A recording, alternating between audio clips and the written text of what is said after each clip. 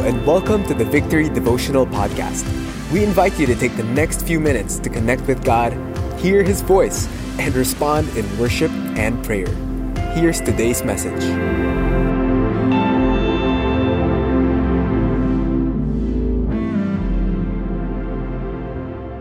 Thank you, Lord. Let us pray. Lord, thank you that you see us, that you know us, that you hear us. Thank you that there's not anyone we're here today joining us in worship that you will not touch. Lord, today I pray that you touch us, speak to us. In Jesus' name we pray. Everybody say amen. Okay, for this day, we're going to read in Mark chapter 5, verses 1 to 17. This is a bit long, and for some of you, this might be the longest Bible reading you're going to have, or first time you're going to read this long of a Bible verse. So please stay with me. We're going to read in verse 1. They came to the other side of the sea, to the country of the Gerasenes. And when Jesus had stepped out of the boat, immediately there met him out of the tombs a man with an unclean spirit. He lived among the tombs, and no one could bind him anymore, not even with a chain. For he had often been bound with shackles and chains, but he wrenched the chains apart, and he broke the shackles in pieces. No one had the strength to subdue him. Night and day among the tombs and on the mountains, he was always crying out and cutting himself with stones. And when he saw Jesus from afar, he ran and fell down before him. And crying out with a loud voice, he said, "What have you to do with me, Jesus, Son of the Most High God? I adjure you by God, do not torment me." For he was saying to him, "Come out of the man, you unclean spirit." And Jesus asked him, "What is your name?" He replied, "My name is Legion, for we are many." And he begged him earnestly not to send them out of the country.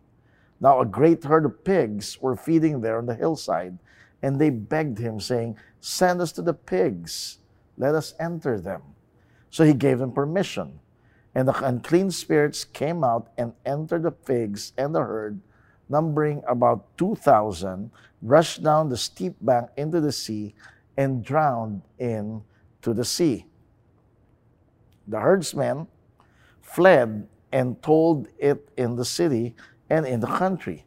And people came to see what it was that had happened. And they came to Jesus and saw that the demon-possessed man, the man who had the legion, sitting there, clothed and in his right mind, and they were afraid. And those who had seen it described to them what had happened to the demon-possessed man and to the pigs, and they began to beg Jesus to depart from their region. This is the word of God. Lord, anoint the preaching of your word. Let's speak to us in Jesus' name. Amen. See, this dude experienced some very, very tough challenges in his life. And we're going to learn some lessons from this man. Although some of you are probably saying, "Pastor, aga-aga, demoniac agad tayo, di ba? Hindi naman siguro ako to. I can't relate to this." Maybe yung isang nanonood dyan, this is for him or for her, but this is not for me. Now, let's look, before you say this is not for you, let's look at some description of this demoniac. Number one, it says that this demoniac was rejected and isolated. How many of you have ever suffered rejection at least once in your life? How many of you have ever felt isolated at least once in your life? Just this lockdown for 3 years in the Philippines have isolated all of us, and we know the feeling, right? And then the Bible also says this man was in agony and pain. In fact, he was such in pain and agony that he would try to cut himself with stones. I don't know, for some of you, you might know some people like this. Might be from your family members. It might be from a friend who's doing self-harm. And self-harm sometimes is a means to cope with problematic emotional pain. Sometimes it's a means to cope, to punish yourself because you feel so guilty, or maybe to as a means of validating your pain, or as a means of communicating distress so that you can get the care or maybe put distance to other people. So we know pain. And then the Bible also says this man was out of control and desperate, and that no one could bind him anymore, not even with a chain. And again, some of you probably would say, well, that's not me, Pastor. I'm really in control. Really? Let me ask you this question. How many uncontrolled areas in your life are there? Have you ever had uncontrolled spending? Last na sneakers na to, Pastor. Have you ever had uncontrolled eating? Last cup of rice. Uncontrolled gimmicks, uncontrolled fellowship in the name of God, uncontrolled anger, uncontrolled video game, uncontrolled social media scrolling, uncontrolled morality, uncontrolled vices. We can all relate with this man. And because this man was going through this tough time, what did he do? This human being immediately came to Jesus. And if you're going through a tough time, this is the first lesson. It's not going to church. It's not going to a religion. It's not going to a priest or a pastor. It's going to Jesus and asking Jesus for help. And what happened to him when he encountered Jesus? And here are some lessons that I want us to learn from the story of that demoniac in Gerasenes. Number one, what happened to him? Jesus enabled him to find the real solution to his issues. And that's what happens when we go to Jesus with our challenges, with our issues, with our problems, with our whatever it is. Jesus enables us to find the real solution to our issues. You see, in verse 3, it says he lived among the tombs, and no one could bind him anymore. He had often been bound with shackles and chains, but he just took it out. This guy was wild. He was crazy. It was out of control. So the solution of the people was this. Let's put shackles and chains. Shackles and chains could tame him. Shackles and chains could subdue him. Shackles and chains could change this person. They were trying to control the problem with external means. But no matter how many chains they loaded on him, the problem remained. He was still out of control. Why? Because the problem of the wildness and the craziness of this dude was an internal cause, which was just manifesting externally. Here's a lesson for us. You cannot fix an internal problem with an external solution. I remember when I was not a Christian yet, I remember we were college roommates, and we would cuss a lot. Like, every word we cuss. Every word may mura. Pag galit kami, we cuss. Pag masaya kami, we cuss. Pag na-miss namin isa't isa, we cuss at each other. And then, finally, we were getting so guilty. Sabi namin sa isa't isa, pare, wala na magmumura.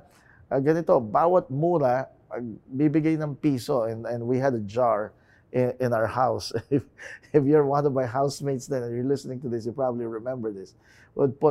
And we were trying to stop cussing. What happened? Usually we were from Manila. We would go to Los Baños. That's where we were studying. We get our allowance for the whole week. So, ang nangyari, Monday, Tuesday pa lang, ubos na yung allowance namin. What happened was we never stopped cussing. We just kept paying the fine. Why? Because what we had was an internal problem that we're trying to solve with an external solution. And we can fast for 41 days. Mas matindi pa kay Jesus externally. But we don't have the faith nor the devotion to Jesus, then that will never do anything. If sin is out of control in your life, if there's any area in your life that is out of control, lust, perversion, It might be a moral and sexual ethic that have gone wrong. It might be violence. It might be anger, envy, greed, lying, cheating, stealing, covetousness, fear, unbelief, and you feel like you can't control it. I want you to know it can never be fixed by external means, because that is an internal problem. That is a problem of the heart. And a lot of times every New Year, that's what we do, right? New Year's resolutions. External solution to an internal problem of the heart. So whatever it is, if you have a fear of lack, more money will never solve it. You will continue to worry and fear about lacking money. It will be solved only by fixing the heart. Religion, church, and good deeds and good works can never ever subdue sin. External restraints are useless to subdue a sinful heart. What we need is a new heart. And only an encounter with Jesus, just like this demoniac had, and His amazing grace can give us a new heart.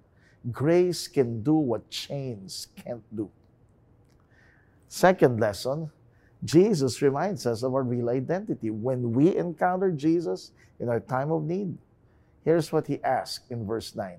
What is your name? And He replied, my name is Legion, for we are many. Why?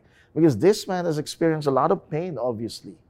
Bad experiences from the past. There might be unforgiveness. So talagang nagpatong-patong na. And so many bad experiences and so much pain that this man has almost forgotten who he was. And what was Jesus trying to do? Jesus was trying to get to his real identity. Who are you? What's your name? Jesus had to bring him back to the very image of God that He created him to be. Who are you? What is your name? There's one thing I can tell all of us. Our experiences in life can distort our identity. And some of you are watching and joining us now, and you've had bad experiences, and you've had pain in the past, and that have distorted your identity to the point where you're saying, I'm Legion. You know what Legion means? Legion means you have many versions of yourselves. And maybe some of you are saying, no, Pastor, I'm mentally well. I don't have many versions. Really? But some of us have a church version of you. Pag sa church, yung, kumusta ka? Praise the Lord, brother. And then may version ka of you with your friends. Sa church, puro God bless you. Pag sa friends na, puro mura na in cussing. And then meron kang version of you in the classroom if you're a student. Nag-cheat. Okay na may version ka na online na ikaw lang nakakaalam. May version ka na pagkasama mo yung special someone, nag-iiba ka. May version ka na pag mag-isa ka lang, nag-iiba ka rin. That's someone who's got a real problem with identity. Well, you know what? Jesus knew the man's issues before he got into the boat. Yet he still came for him.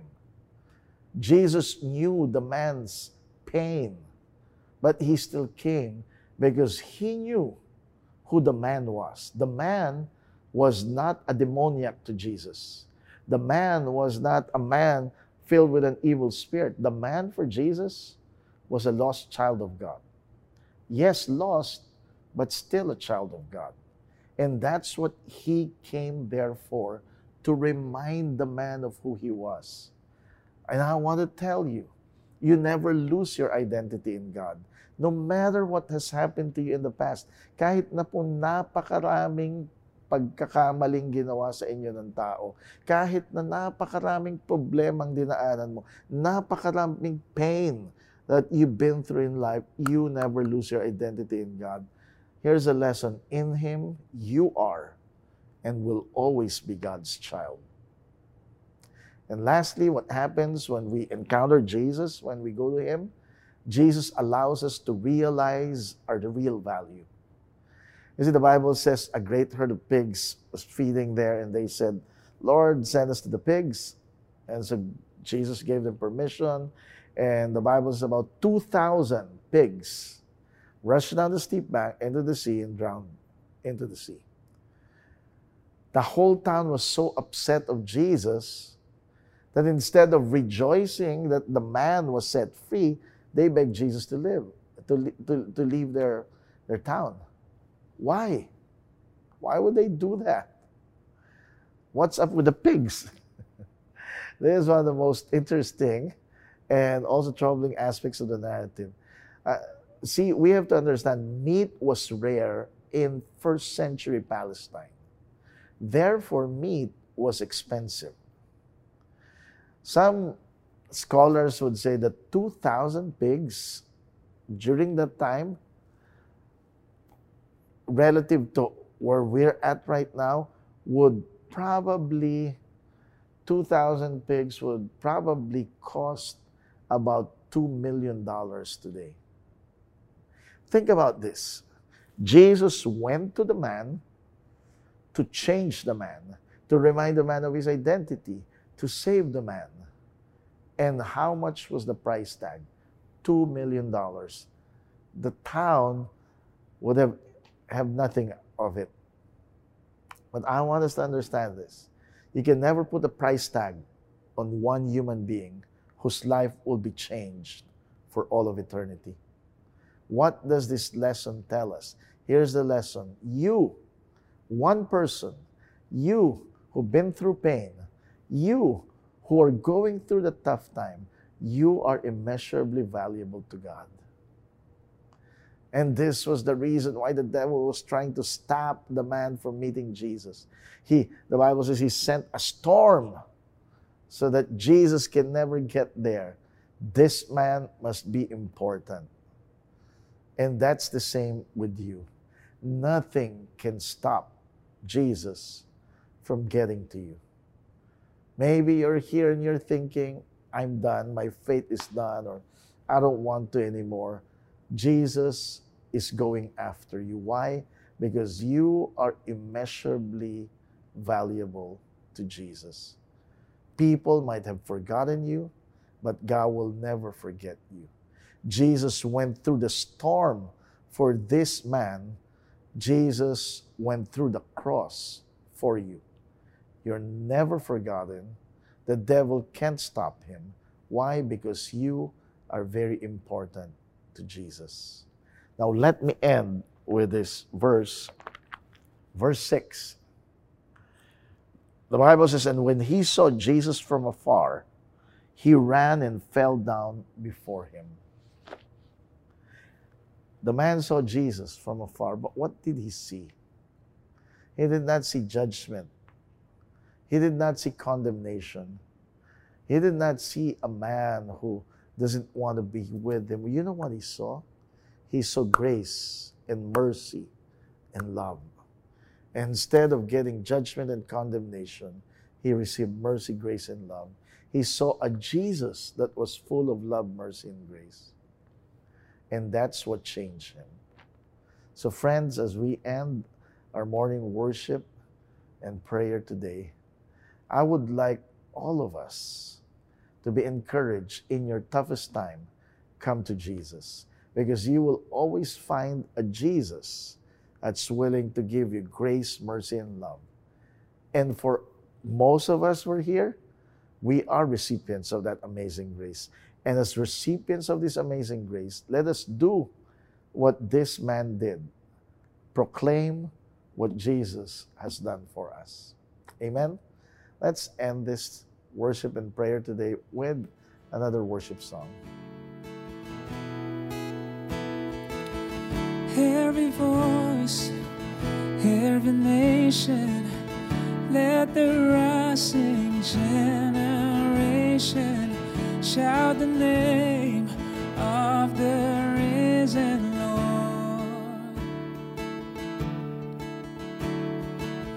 You are strength, you are able, you forever will be faithful. You fulfill the promise of your word. Every voice, every nation, let the rising generation shout the name of the risen Lord.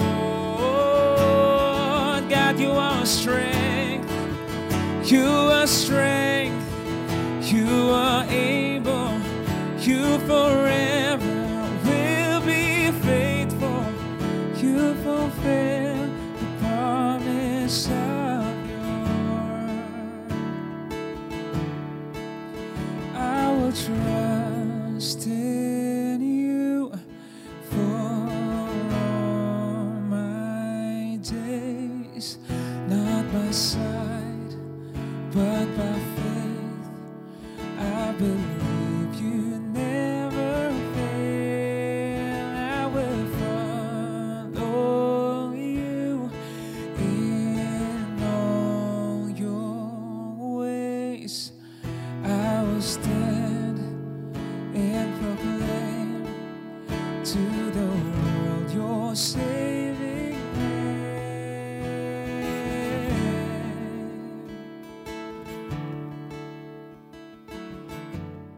Thank you, Lord. Let me end by blessing you with a benediction from 2 John, verse 3. Grace, mercy, and peace will be with us from God the Father and from Jesus Christ, the Father's Son, in truth and love. God bless you. Have a great day.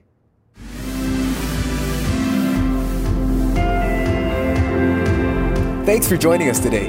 We hope this helps you build a habit of hearing from God daily. For more messages like these, follow us on Spotify or Apple Podcasts. If you'd like to watch these messages live every morning, visit us on facebook.com/victoryph.